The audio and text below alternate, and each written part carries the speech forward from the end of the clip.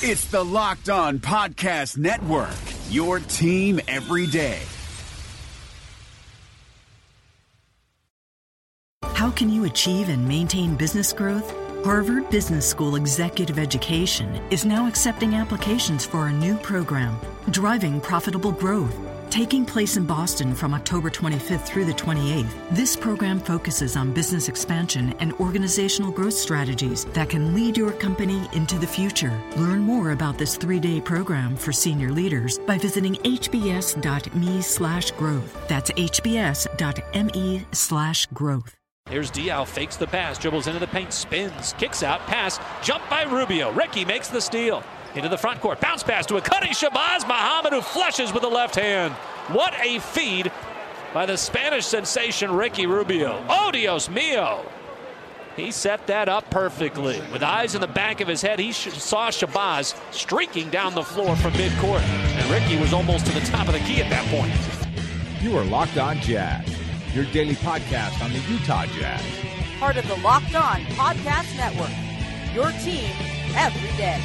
It is Locked On Jazz for the 1st of June. Is Ricky Rubio available from Minnesota? We sit down with Locked On Wolves, and the NBA Finals finally get going. It's all up today on Locked On Jazz. Pow! How are you? I'm David Locke, radio voice of the Utah Jazz, Jazz NBA insider. Thanks so much for tuning in today. Glad to have you aboard. Today's show is brought to you by ZipRecruiter. ZipRecruiter's doing a really neat job, another one of these great technology companies, changing the way in which hiring is done. I'm using them for the Locked On Podcast Network as we're looking at the possibility of hiring a national sales person to sell the NBA channel in its entirety, and looking to see if I can find somebody via ZipRecruiter, and it's been incredibly easy and simple to do. I'll tell you more about them. You can do the same, by the way, by going to ZipRecruiter.com and then using LO Jazz as your way to get your free trial with ZipRecruiter. So kind of a cool deal for you. ZipRecruiter.com/LOJazz. I'll tell you more about them in a minute. All right. Today's show, we're going to talk a little NBA Finals. And then we have an extended conversation with Zach Bennett of Locked On Wolves about Ricky Rubio, who he is as a player, and is he available. Okay? So that's the plan. Let's get right to the NBA Finals. My first instinct is Warriors in 5, blowouts. They're too good. They're getting transition. The play that jumps to mind from the Jazz-Warriors series still is Warriors switch through a possession. Zaza Pachulia ends up, I think, outside on some guy at about 14 feet. Shot goes up. Shot's no good. Rebound, Draymond Green. Green brings it up the floor. Green and Gobert battle for the rebound. Green brings up the floor. Everybody sprints the floor. And the Jazz do seemingly everything right. They match up to Thompson. They match up to Curry. They match up to Durant at the three-point line in transition. Somebody, I don't remember whom, comes out to get the ball to stop Draymond. And now Rudy Gobert is starting 15 feet behind Zaza Pachulia and in a battle with Draymond Green for the rebound. And Pachulia sprints the floor, and Draymond hands it to Pachulia for the slam dunk. And he was the last guy down, and he's 15 feet ahead of Rudy, and there's nothing Rudy could have done. And I have watched that play a ton of times and still can't figure out where I think the Jazz made a mistake. Like, are you really leaving Steph, Clay, or Durant wide open for three? I mean, you obviously can't just give up a dunk, but that's the level it's at. And, you know, you'll hear the phrase, off a miss, in transition defense, you just match up to the guy that's closest. Well, that's exactly what the Jazz did there. But because Pachulia was switched out at 15 feet when he released, and Gobert's battling for a rebound, Gobert's behind the play. And everybody did what they were supposed to do, except for that. And the Warriors' ability to have 4 guys bring the ball up the floor, 5 if they have the right roster on, all of them spot up to shoot, incredible space, hit you with that speed, then have the ball moving offensively and never stop. To me, I assume is more than Cleveland can handle, and maybe more than anyone can handle. And then the presence of Durant, that if all fails, they can go to Durant one-on-one. Now, with that said, what's interesting to me is the best player is LeBron. The best isolation player is Kyrie. Kevin O'Connor wrote a great piece on The Ringer, not that Kevin O'Connor, the NBA writer, about the rise of isolation. We talk about it on Locked in NBA with the Coach. Locked in NBA with the Coach is really good. Go listen to that before Game 1. Really good. And, if you can get this game close late, it's into an isolation game. I like Cleveland more in isolation late matchups than I do the Warriors. I think the Warriors aren't sure where they're going. Durant has a tendency to take tougher shots than I think he needs to. So that's when I actually like the Cavaliers. So I don't know if it can get to 92-92 with 5 minutes left, but if it does get to 92-92 with 5 minutes left, I kind of like Cleveland. Cleveland's bench is terrific. Cleveland shoots more threes than the Warriors. Cleveland makes more threes than the Warriors. If it gets into a shooting contest, I don't know that the Warriors win that shooting contest. I don't know that Cleveland can stop Golden State. I think it's a minor issue, but I think the time off is an advantage to Cleveland, a disadvantage to Golden State. I think the pressure is an advantage to Cleveland, a disadvantage to Golden State. I think the pressure is all on Golden State. I think Cleveland somehow, as the defending champ, comes in with a chip on their shoulder and gets to play as the team that's being doubted. And I think that's makes it particularly interesting in that regard. Early matchup things to watch in the game. How good are Golden State's looks? Are they just able to get good, particularly above the break, 3-point looks against Cleveland, and that they're doing? 2, who is Kevin Love guarding, and how are the Warriors going at it? 3, how often are you seeing Steph Curry on defending the ball for the Warriors? Is Cleveland able to get Steph Curry into place? 4, offensive rebounding by Cleveland. Are they getting extra opportunities on the glass with Tristan Thompson and Kevin Love, and are they denying Golden State the ability to run by getting those opportunities? Those are the things. The last one I would tell you that no one's talking about. Shots in the restricted area. These are the number 1 and number 2 teams shooting in the restricted area. Can you get who's getting the shots in the restricted area? That's probably who's out in transition or who's being able to dribble penetrate. All right, those are my thoughts on the NBA Finals. Should be awesome. Enjoy it.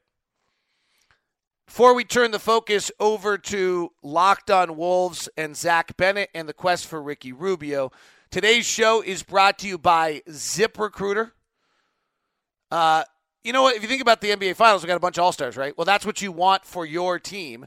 So to go hire All-Stars, you've really got to get the word out, spread it. And what ZipRecruiter does so well is that they can post your job to 100 job sites with one click. That powerful technology now brings the right people to you. You have a better chance of getting the All-Star. Think about it from a drafting standpoint in the NBA draft. If you go and only watch 7 of the talent or only get exposed, your chances of finding the hidden gem are pretty limited. But if you can go get it out to all 100 job sites, then you're going to find your talent. You're also going to find it faster, which is great. 80% of the jobs on ZipRecruiter get qualified candidate in just 24 hours. No juggling emails, no calls to the office. Simply screen, rate, and manage candidates all in one place with ZipRecruiter's easy-to-use dashboard. We're using it for the Locked On Podcast Network as we're looking for a national salesperson. It's ZipRecruiter.com/LOJazz. And you can right now, you can start forming your own winning team for free. Try it for free today. ZipRecruiter.com/LOJazz. And you'll find out how you can get your all-star team together. Find your hidden gem by using ZipRecruiter.com/LOJazz. All right, the quest for a point guard. If you didn't hear yesterday's show with Kellen Olson, Locked on Suns, very interesting conversation with what you do to get Eric Bledsoe. It takes us a while in this one, but we get to an interesting proposal for Ricky Rubio. It's clear that getting a point guard for the Jazz is going to get painful. Tomorrow we'll talk with Sean Woodley of the Locked On Raptors about Corey Joseph. But here is the next edition of Search for a Point Guard. Zach Bennett of Locked On Wolves joins us now. And Zach, as the Jazz search for this point guard, at this point last year, Rubio's the point guard. You draft Chris Dunn, and immediately everyone says, Rubio's done. Dunn's the point guard of the future. Dunn has, quite frankly, a rookie year that, at least from 30,000 feet, makes you say, uh-oh, what do we have? Where is the point guard position trending in Minnesota? Is Rubio still one that most people think will be moved? What's your feeling on Rubio's position with the Timberwolves right now? Well, he's certainly the best point guard on the roster currently. The Chris Dunn debacle, you encapsulated that perfectly. The rumors were swirling after draft day, and they continue to swirl as Tom Thibodeau reportedly looks for another point guard in the field of draft prospects. But he's in many ways he had his best season. He averaged 11 points, nearly 10 rebounds. He drew on yet another coach, dealt with another front office shakeup, and all while being on a rather financially decent contract for the Wolves themselves. So the tender that he signed with Flip Saunders not too many years ago is looking pretty good right now. It's going to take a lot from the Jazz in this conversation to pry him from Tom Thibodeau's hands, I think, because, much like Rick Adelman, I think Ricky Rubio with his work ethic, particularly on the defensive end, and his improvement on the offensive end grew on yet another coach here in Minnesota. And I think Tom Thibodeau grew to like him over the course of the year. Let's dig in on Rubio a little bit. Effective field goal percentage for his career is 41.5. League average is 50. I mean, that's pretty terrible. Everyone talks about last year being so much better. It's still 44.8. How much of his shooting is a detriment to his game? You're right in that it was the first year he managed to reach the 40% mark from the field. Before this season, I would have said a lot more than the detriment was a lot bigger than it did at the end of the year. Tom Thibodeau, over the course of the season, talked about, it isn't so much that him missing the shots was the problem. It's not taking the shots that the offense dictates that you should take when on the floor. That was the problem early on. But over the course of the year, you saw Rubio become more confident, giving what the offense gave him, taking shots within the system. There was the whole month of March where he made every other three, it felt like. So as he grew, it seemed as though Thibodeau became more confident in him as Rubio became more confident in himself, believing in the system that Thibodeau had worked all year to try to instill. So the percentages, as low as they might be and as unsustainable as they might be in Rubio's case last season, the percentages, yeah, they're low, but he's taking the shots that the offense and the system dictates that he should take. And as long as he does that, I think he'll be in the coach's good graces. There's so many angles here. I have a big picture question in a second, but we'll stay in on the shooting. I mean, you're talking about that. What's eye-opening is that March. He goes 18 of 41. You're like, he's figured it out. He follows in April with 3 of 20. From 3. And those are arbitrary dates, but it also shows, you wonder if that sample size had continued, that post-All-Star break 3-point shooting, which I, myself, and a lot of other people kind of quote as, hey, well, he shot, 35% post-All-Star break. Yeah, but that's 68 attempts. I have to admit, I have a feeling if he'd taken the 150 or whatever it is that is an actual sample size for half a season, it probably gets back to that natural number. Do you feel as though he really changed his shooting, or he just had a period of time where they went in?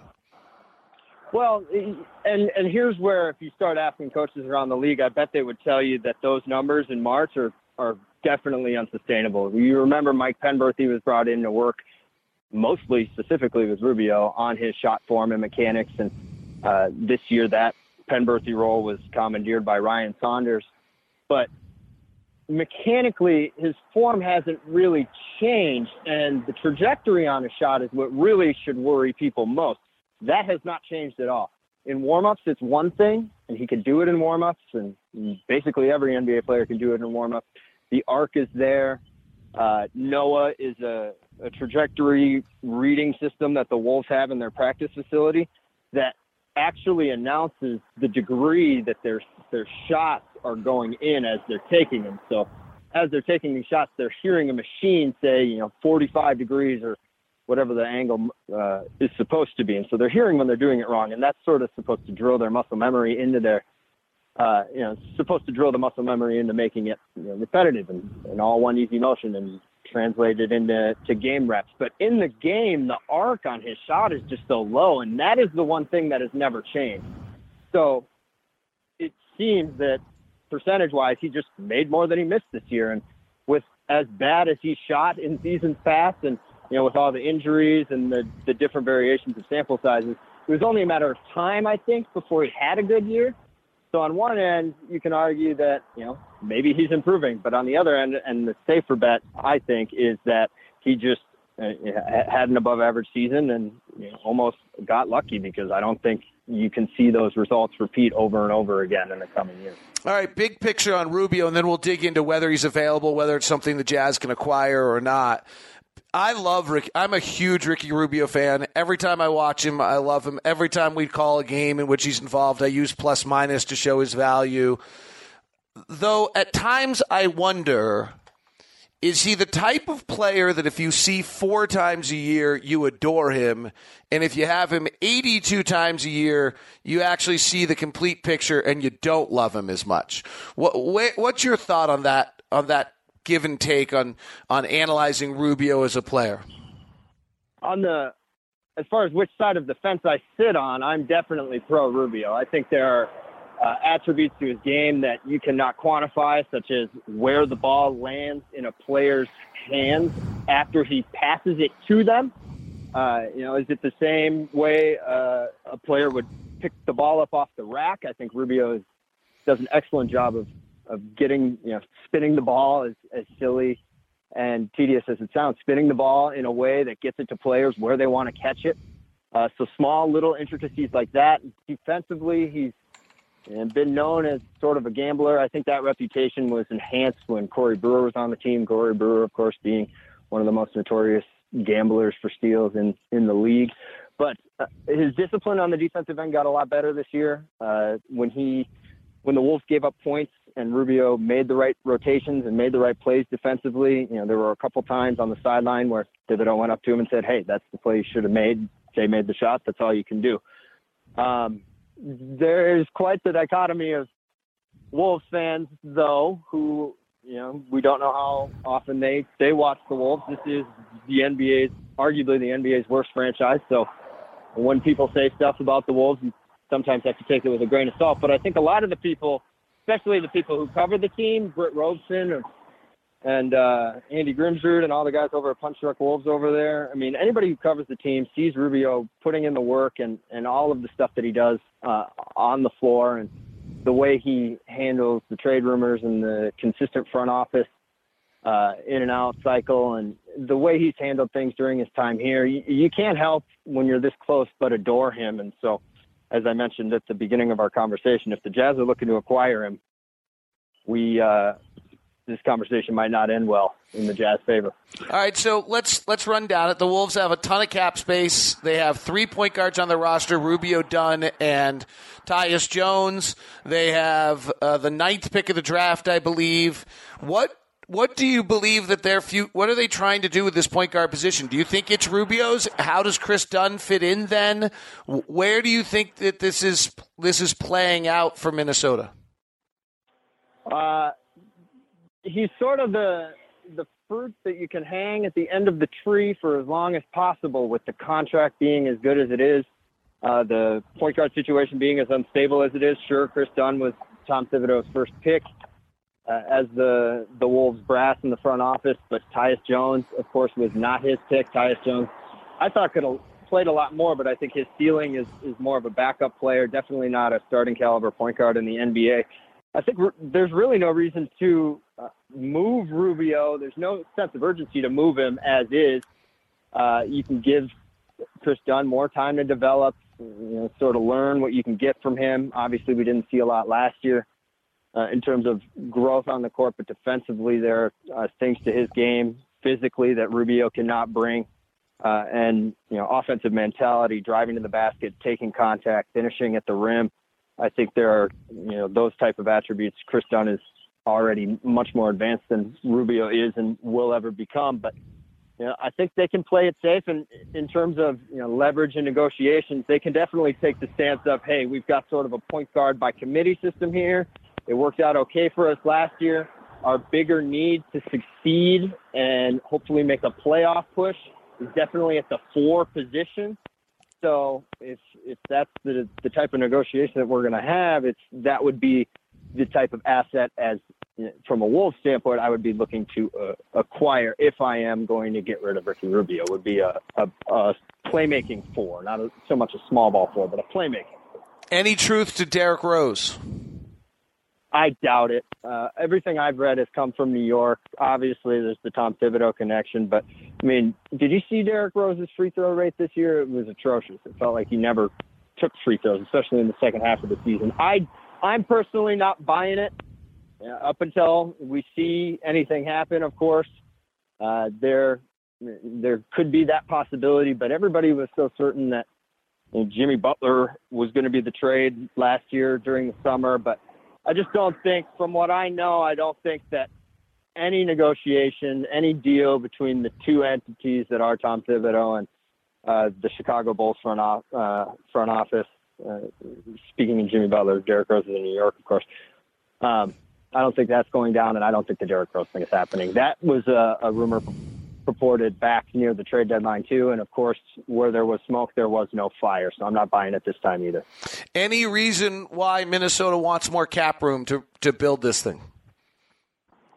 My guess would be because Thibodeau doesn't – this is not his roster. He inherited it, so it would be more flexibility. The guy's got a 5-year contract, and there's no way Glenn Taylor's going to terminate it early. So as much of a rush as there might be from fans and people who do what we do for the want to make the Wolves a playoff team and to end the drought, Tom Thibodeau can take his time in building the team and putting together the infrastructure that he wants over the next 5 years, and he has no reason to hurry because there's no way he's going to be terminated any earlier than that. So any additional cap space that Tom Thibodeau might want, he's certainly within his rights to do so. And I think I don't necessarily see that playing the game cautiously in a bad way. I just think he has earned the position he's in and has the benefit of the doubt. And if that's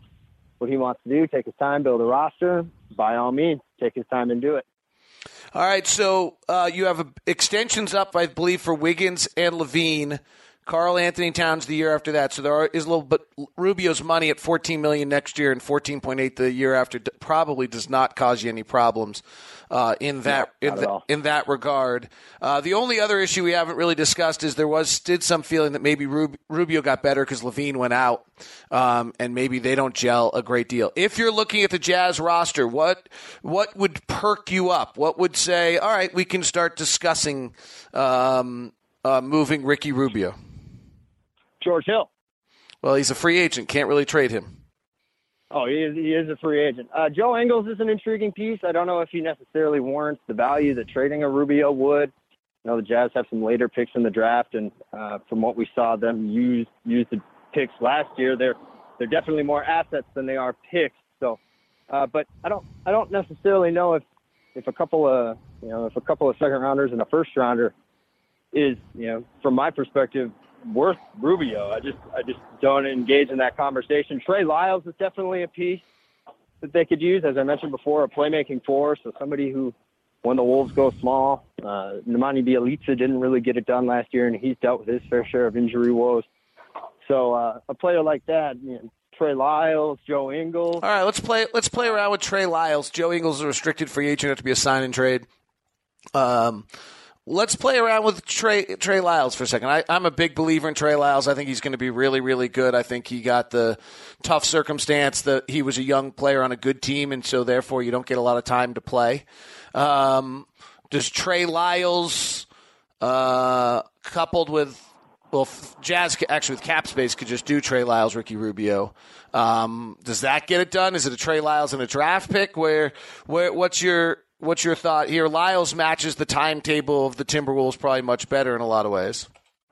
Yeah, and there's the whole Kentucky connection too, and he and Karl Anthony Towns, I think were either roommates or best of friends. I think they were roommates.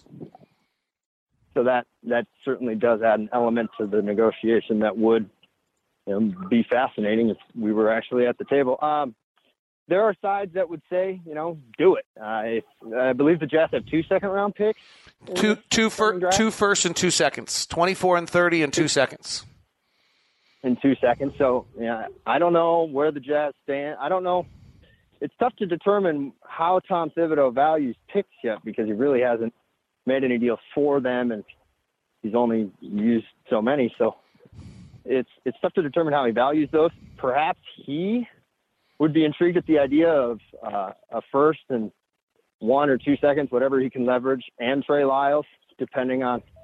I unfortunately haven't seen a lot of tape from Lyles as far as playmaking and defense, but I know he shot the ball well from three, especially during a particular stretch in the season, as I understand it. And the Wolves definitely need shooting. That is a skill that they lack. So I think that's where the negotiations start and end if any deal gets done. A first, 1 or 2 seconds, and Trey Lyles. I mean, it'd be really, really tough for somebody who's watched Rubio grow and deal with all this off-court stuff. I mean, let's not forget his mom died last year. He had to overcome that too. So it would be really tough for me to part ways, but it's a business, and I think at the end of the day, depending on who the Wolves get in the draft and depending on what you see from Chris Dunn's development this season, that would be a trade that could get it done. Unfortunately, I don't think it could happen anytime. Sorry, there's a big garbage truck going by. I don't think it would be something that would happen before the season. I think that would be more of a trade deadline deal based on where the two teams stand at that juncture. Well, the Jazz would have to be making it now. It would be all in line to try to save and build a team for Gordon Hayward. I don't think this would not be a deal that by trade deadline the Jazz better have their point guard figured out. Well, does that make the Jazz better, in your opinion, based on what you've seen from Exum? With George Hill as a free agent, the Jazz at this moment don't have a point guard, and the issue is whether or not the Jazz want to go into free agency trying to negotiate with both Gordon Hayward and George Hill at the same time. Do you see them bringing both back? I think they'd like to, but trying to get that done is very difficult. Trying to negotiate with two free agents at the exact same time is with each watching each other's moves, it gets to be a very difficult situation. So there's the school of the exercise we're playing with right now is whether or not there's something the Jazz could do prior to July 1 to make a deal. The Jazz have enough cap space right now, as do, frankly, Minnesota. You could actually trade Trey Lyles, Ricky Rubio straight up. It would work because both teams have enough cap room. Why don't we take it in a different conversation? What do you think of Zach LaVine? I like him an awful lot. Coming off an ACL, wanting an extension gets awfully interesting. I actually was surprised you didn't bring up Rodney Hood because of Zach LaVine's injury. See, the conversation this year, and I think it's an intriguing one, is LaVine and Wiggins. Are they redundant? Now, right away, you think to yourself, well, Zach LaVine, slam dunk champion, ace three-point shooter in a perfect world. Andrew Wiggins, led the league in post-ups for two-guard his rookie season. And a tough physical player, got to make some plays with the ball a little bit more this year, drives in the lane, which LaVine does not do. But where the redundancy comes in is at the defensive end. They're both very undersized to play the three. Can those two exist in a starting lineup against other NBA teams where they're going to be overmatched at the three position every time? So I think there's a carrot dangling at the end of the string, and the Jazz are looking for more guard help. I know Zach LaVine doesn't exactly fit the profile of a point guard. He's a very raw talent, didn't pick up basketball till his sophomore year in high school, played the point guard position his rookie year under Flip Saunders. Didn't look so well, but that wasn't exactly ideal circumstances either in his defense. I've asked Zach LaVine if he learned a lot about the game of basketball playing the point guard position than he did, which inclines me to believe that he could learn a lot more and stands to reason that he could improve at that position. But maybe that would be a route the Jazz want to go if they are intrigued. Rodney Hood, much like Trey Lyles, I haven't seen a whole lot of film on him, but I have seen some of the numbers, and I know he dealt with some injuries this year, but definitely an intriguing option. I think he has the size to play the three, definitely more so than LaVine. Maybe that's a route we could go in these negotiations. Probably. I think we've probably come to the end of the road on LaVine's not an interest coming off an ACL because you're looking for someone who can play the point today. And I don't think Rodney Hood's a three. So probably end of the road in some regards there, unless what we talked about earlier is the Trey Lyles Ricky Rubio moves the meter for both sides, opens up cap space for Minnesota, solves the Jazz need to have a point guard by July 1. But costly for the Jazz. Trey Lyles got a really big upside, but it's going to have to be costly for the Jazz. Yeah, and he's got some upside too. Where I'm going is in the direction of no, simply because of the high, the 7th pick that the Wolves have this year in the draft. Thibodeau can do his due diligence, go get one of his guys that he likes in the draft, try to mold them. I don't necessarily see Trey Lyles as someone, he has googly eyes for and is willing to go out and make that deal and be proactive. But it is an intriguing thought, and it is definitely something I didn't expect to come up with entering this conversation. I'm glad we explored all avenues in this discussion for sure. But I think Thibodeau is more likely to take his chances in the draft and then go from there. Who knows what we'll see from Bjelica. It'll be a contract year for him. He's certainly capable of shooting the ball well. Confidence has been an issue.